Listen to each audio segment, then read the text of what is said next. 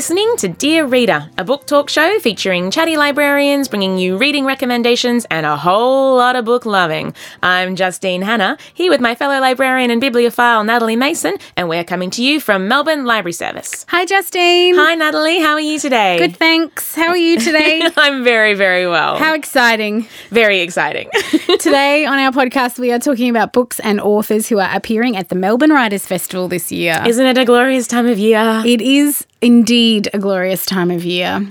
Well, before we get started, we want to remind you that we'd love to hear what you've been reading. So tweet us at Melb Library, that's at MELBLIBRARY, with the hashtag Dear Reader. And you can download Dear Reader episodes at SoundCloud or iTunes by searching for Melbourne Library Service and subscribing. And all the books we mention on our show today will be listed in our show notes on our Goodreads page. You can find that via our website at www.melbournelibraryservice.com.au and on the read page. All right, so of the authors that are appearing at the Melbourne Writers' Festival, the first one we're going to talk about today is, drumroll please, Justine. I don't have a drum, so just go with it. Okay. Rainbow Rowell, and I'm going to be talking about her book Landline. Beautiful. Which is an adult fiction novel. Georgie McCool knows her marriage is in trouble, that it's been in trouble for a long time. She still loves her husband Neil and he still loves her, but that almost seems beside the point. 2 days before they're supposed to visit Neil's family in Omaha for Christmas, Georgie tells him that she can't go. She's a TV writer and something's come up. She's got an opportunity for a new show, so she needs to stay in Los Angeles and write some episodes. She knows that Neil's going to be upset with her. He's always a little bit upset with her, but she doesn't expect him to pack up the kids and go home to Omaha without her. When her husband and the kids leave for the airport, Georgie wonders if she's finally done it. Has she ruined everything? That night, Georgie discovers a way to communicate with Neil in the past. It's not time travel, but she feels like she's been given an opportunity to fix her marriage before it starts. Or is that what she's supposed to do? Maybe it'd be better off if her and Neil never got married in the first place. What? Yeah, I know. So this is an interesting book. I was under the mistaken impression, I'm not sure if it was given to me or if it was just me, that this was going to be a funny book. I'd heard it was funny. No, actually, it's not. It's actually really quite, serious and semi-heartbreaking. It's really quite nice. It's very well written. To be honest, I enjoyed it, but I put it down and I went, okay, that was that. It was just a nice story. It was done well. It was pretty obvious what was going to happen, but it was all written very nicely. The kids were great, actually. I really enjoyed the way that they were written. And yeah, I actually kind of got annoyed with Georgie. She is really quite selfish and self-involved, and Neil's a bit of not a saint, but he's actually a really amazing person and guy and husband, and she does take him for granted a lot of the time. So part of the way through was like, maybe you shouldn't get back together with Neil. But it was actually quite a satisfying book, nothing terribly heavy and certainly not funny. But that was Landline by Rainbow Rowell. Natalie, what Rainbow Rowell book have you read? Well, I read Fangirl, which is a YA novel that she's written. She released it like it's a record. She published it, like what authors do, in 2013, the same year that another one of her YA novels, Eleanor and Park, was published. It's kind of incredible that she published two novels for the same sort of audience in the same year. What a writer. They couldn't be further apart, however, these two books. They're both about young misfits, about awkward first loves, and about music and comic and novel obsessions. It's about being young and loving something, being a fan, which is a great thing to be. But while Eleanor and Park is dark and ultimately quite sad, Fangirl is it's not that much more upbeat, but it certainly is a lighter read, I would say. Fangirl tells the story of identical twins, Katha and Ren. They were supposed to be one baby called Catherine, but they were twins, so their parents just split their names. So Katha and Ren are in their first year of college. Kath, as she prefers to be called, has a hard time adjusting to this new environment because of her social anxiety disorder. It makes her very afraid to talk to people, to attend social events, that sort of thing, even just to get along with a roommate.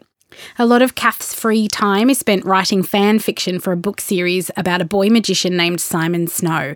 And Kath is obsessed with these books. She has tens of thousands of passionate followers who read her fan fiction daily on the internet. So she posts new chapters and blog posts about where her versions of these characters are going. And it's amazing because what she's done is taken this 8-book series. Sound familiar anyway? About a young boy magician. She's taken this story about Simon Snow and his arch nemesis, Baz Pitch, I think his name is, and she's turned the two of them into a romantic couple. So they've had to get past their rivalry to fall in love. So Kath is writing this kind of beautiful overarching romance story that doesn't exist in the original novels, and that's her, fan fictionalizing, I guess, of her favourite book series. Interestingly, Kath's fiction writing professor fails her when Kath submits a piece of her fan fiction as a writing assignment, and the professor calls it plagiarism. It's a pretty interesting thing to think about, whether her imaginings of these characters and what they can do in her version of their world, whether that's plagiarism because she didn't invent the characters herself. It's a really great topic to kind of think about. And the book goes a fair way to discussing it. It doesn't give you it's right or wrong. It's up to you as the reader. So that's a great part of this book.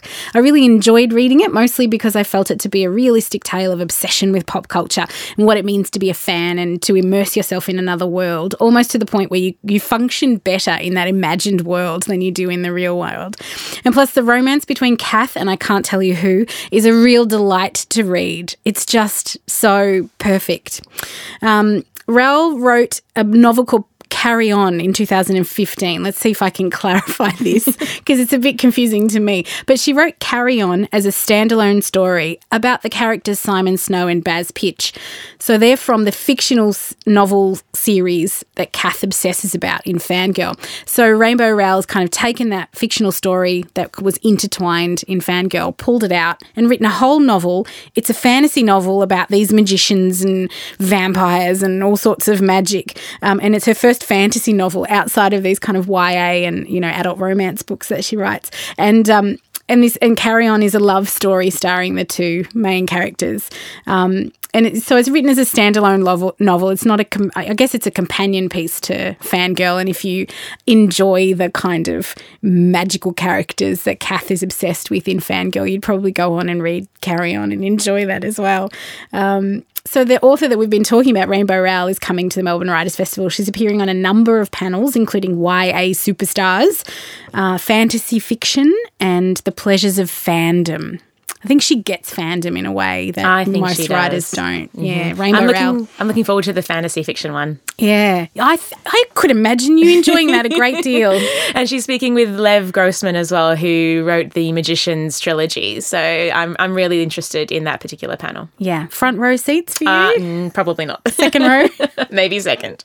All right, what other author and novelist and writer is a Melbourne Writers' Festival person that you're a bit excited about? Well, you, I believe, young Natalie, reviewed this a couple of episodes ago, Our Magic Hour by Jennifer Down, and she's coming to the Melbourne Writers' Festival, and since you reviewed this, it's been on my pile, and so I just bumped it up as you do, and I'll tell you a little bit about my experience reading it. Please do. I can't wait to hear it. So just to recap, Our Magic Hour is about Audrey, Katie and Adam, three people who've been friends since high school. A decade of sneaky cigarettes, drunken misadventures on Melbourne back streets, heart-to-hearts and in-jokes. But now Katie is gone, and without her, Audrey is thrown off balance. Everything she thought she knew, everything she believed was true, is bent out of shape.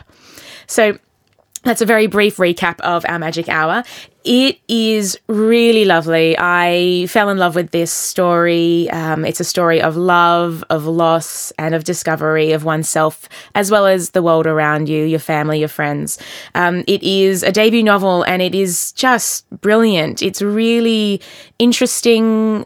It's set in a Melbourne that my heart beats to this Melbourne. And it's almost like another character. I think you said that, Natalie.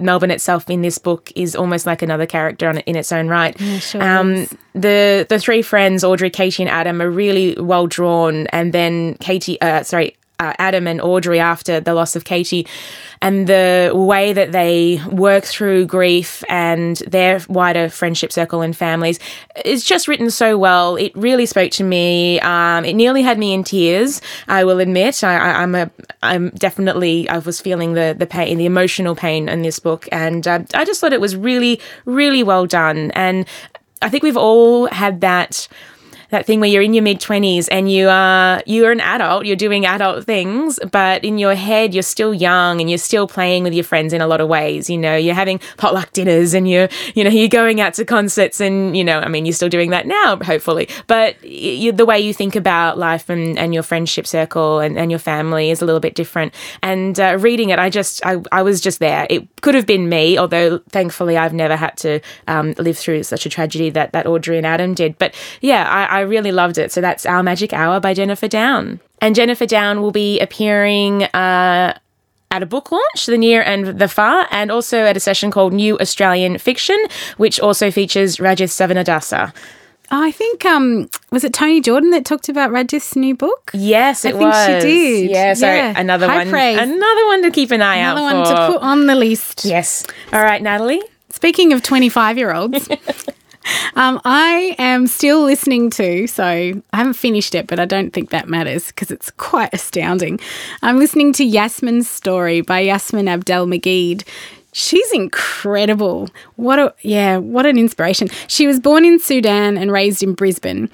She's a mechanical engineer, which I find quite inspiring. She's an author, a political commentator and a youth advocate. She's won a very long list of awards, including Young Australian Muslim of the Year in 2007. She was 16 years old at that time. And Queensland Young Australian of the Year in 2015. She has such energy. I think that's why I find it inspiring. I don't mean inspiring in a condescending way. I mean that she's a young woman who's a doer. She's active. She makes things happen. She affects the change she talks about. She actually does it. And I find that really, it kind of lifts my spirits. That's what I mean by inspires. I hope that's clear. She founded an organisation called Youth Without Borders that aims to empower young people to work together for positive change within their own communities. This is her first novel. It was published this year. It's a memoir. It's a story of her life. And she's, as I mentioned, 25 years old. I've been listening to her read me her book on Belinda BorrowBox, which is the e-audio platform we have at Melbourne Library Service. So I've been hearing her in my headphones on my way to work every day over the last few weeks. And I feel like we're old friends and she's just given me a call in the morning to just tell me a bit more about her life. Just the power of audiobooks, especially when the author is reading them to you. It's just such a positive experience to think that a 25-year-old has had enough life experience to fill an entire book, and she really has. It's just so easy for older people to be cynical and doubt the wisdom that someone younger may have to offer, but I am all ears. All ears. She's no slouch. Yasmin has achieved a great deal in her life so far, and she's an active member of her own community. She has a full social media presence, so she's able to be engaged with if her ideas spark your interest, and her blog is really thoughtful. It's called Redefining the Narrative.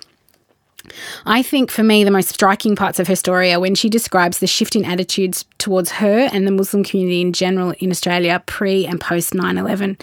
So it was this time when some parts of the media began demonising Muslims and using the word terrorist on a regular basis.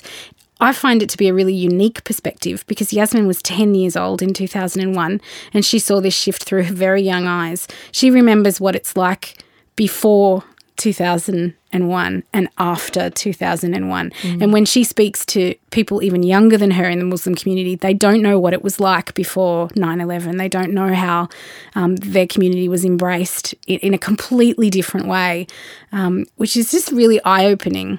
Her experience shaped the way she grew up, and perhaps it makes it no surprise that she was able to, only 6 years after the events of 9/11, go ahead and win Young Australian Muslim of the Year in 2007. She works very hard to affect positive change in her community. Her life is an amazing story, and I'm loving hearing the wisdom of a young woman. So Yasmin, keep writing, keep blogging, keep sharing, keep appearing on TV. She's speaking on the Generation Future panel and the Feminism Then and Now panel at the Melbourne Writers' Festival, and I'm really looking forward to hearing her speak. Some more. I mean, she's, like I say, every day she travels to work with me, but I'm looking forward to hearing her speak with other people. What's next on your list? What other Melbourne Writers Festival author have you chosen for us today? Okay, well, the last book I'm going to talk about today is called The Island Will Sink by Bryony Doyle. And this is the first foray by that wonderful literary magazine, The Lifted Brow, into publishing. And this is their first novel. So really exciting. Yeah. So it's set in the not too distant future, which is perpetually on the brink of collapse.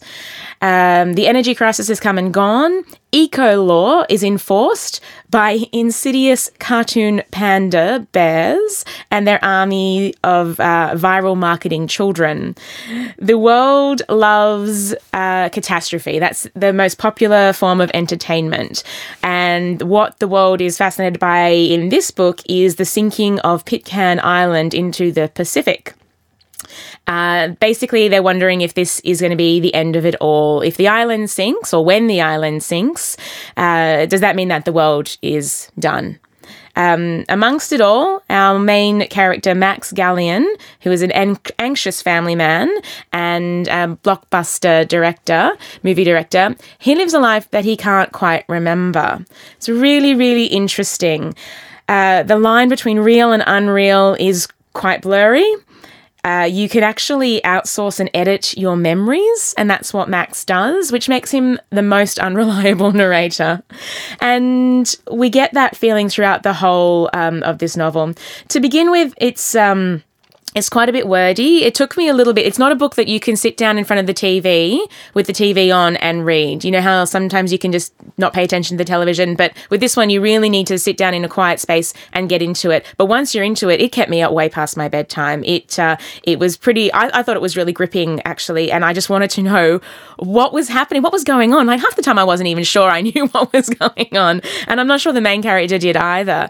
It's really, really different. I haven't read anything quite like this in the past.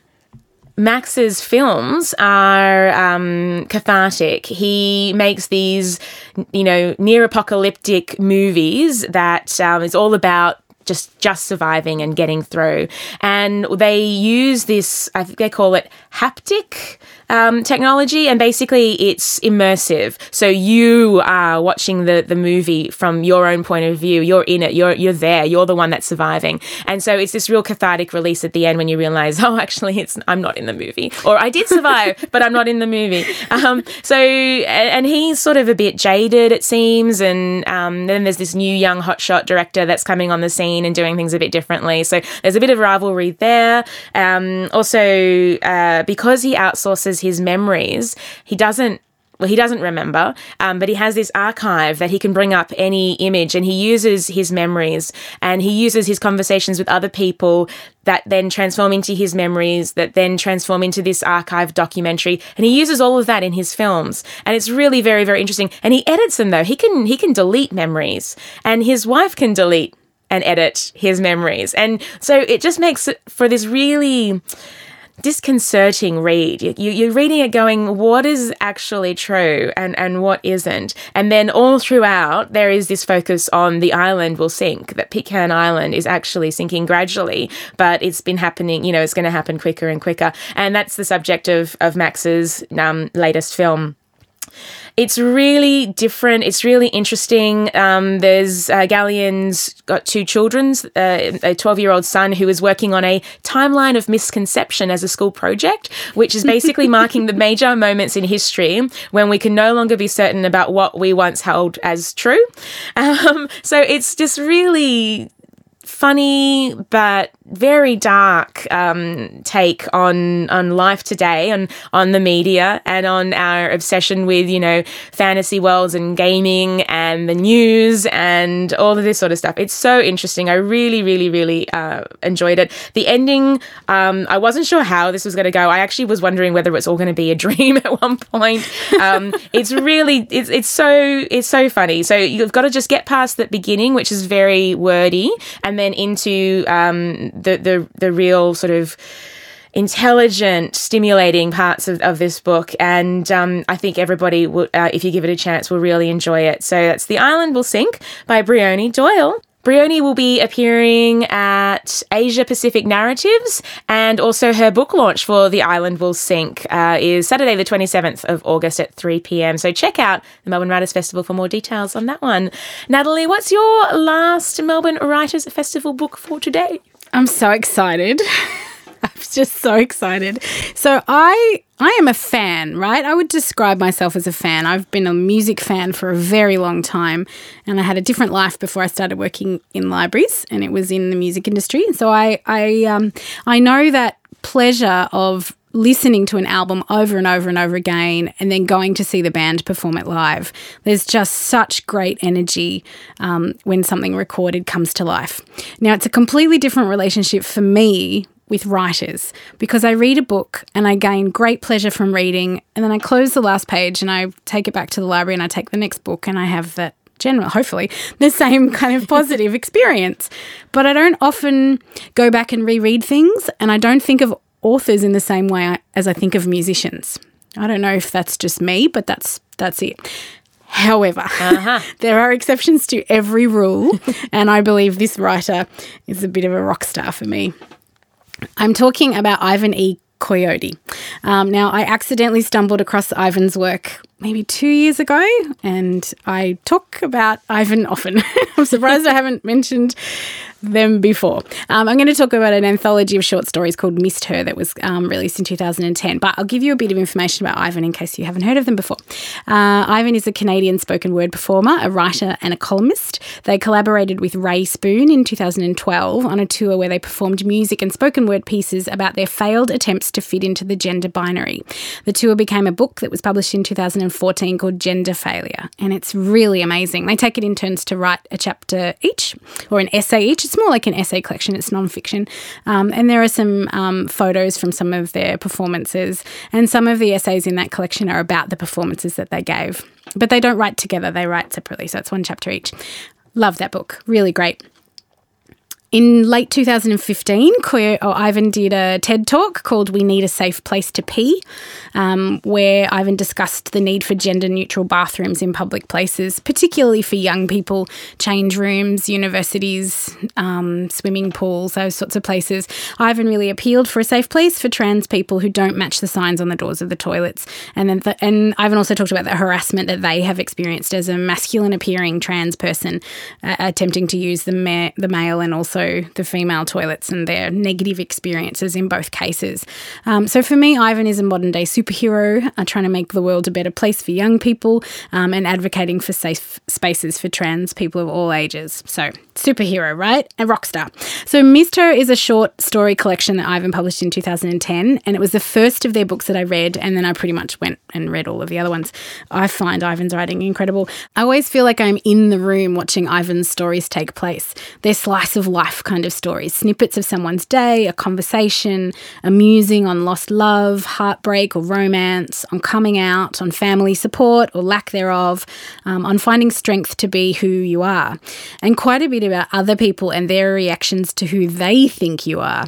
So if you've ever been mistaken for what you are not, or underestimated, or just completely misunderstood, you will find comfort and often beauty in Ivan's words. At the library, we have these little review cards where us librarians will write a little recommendation and pop it in the book and then pop it on display. And hopefully it'll catch somebody's eye. So I did this for Missed Her after I read it, and I wrote something along the lines of growing up queer in a small town in Canada is tough enough, but Ivan's stories will open hearts and minds. Very simple, left it at that. And the book was returned to the library a couple of weeks later, and it had that review card in it, tucked in the back page. And so I popped it out and popped it up the front, and I noticed that someone had written a little reply to me, because we sign all of our review cards here at the library. And there was a little reply that said, "Thank you, Natalie. I read this book in 24 hours and it changed my world." And I felt, you know what, it changed my world too. And how wonderful to be able to share that. I can't take any credit for changing somebody's world, but I take full credit for the recommendation. But I truly agree. Ivan's writing changes worlds. It's absolutely highly recommended. I was so excited. I must have squealed or something when I saw Ivan's name in the Melbourne Writers Festival program, and I'm very excited about getting to some of their events. They're actually teaching a writing masterclass. So if you have writing inclinations, Ivan is teaching performing your stories. So it's bringing your stories to life in a spoken word capacity.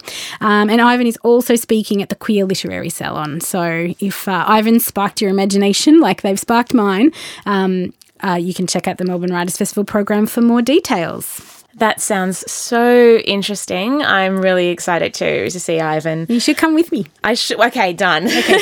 Let's make a plan. Yep. Well, that's our show. You can read our show notes, including a list of the books we discussed, on our Goodreads page, which you can find on our website at www.melbournelibraryservice.com.au and on the read page. And we want to know what you're reading or what sessions of the Melbourne Writers Festival you're going to. What writers are rock stars for you? I'm so curious. You can tweet us at Melb Library, that's MELBLIBRARY, with the hashtag Dear Reader, or join the conversation on Goodreads. Don't forget you can download Dear Reader episodes at iTunes or SoundCloud by searching for Melbourne Library Service. And if you like what you're hearing on Dear Reader, we'd love to have you leave us a review on iTunes. It does help others find out about the show and it gives us a warm, fuzzy glow. The groovy music on our program is by Ben Mason. Check out more of his music at www.benmason.com.au. And until next time, Dear Reader, thanks for listening.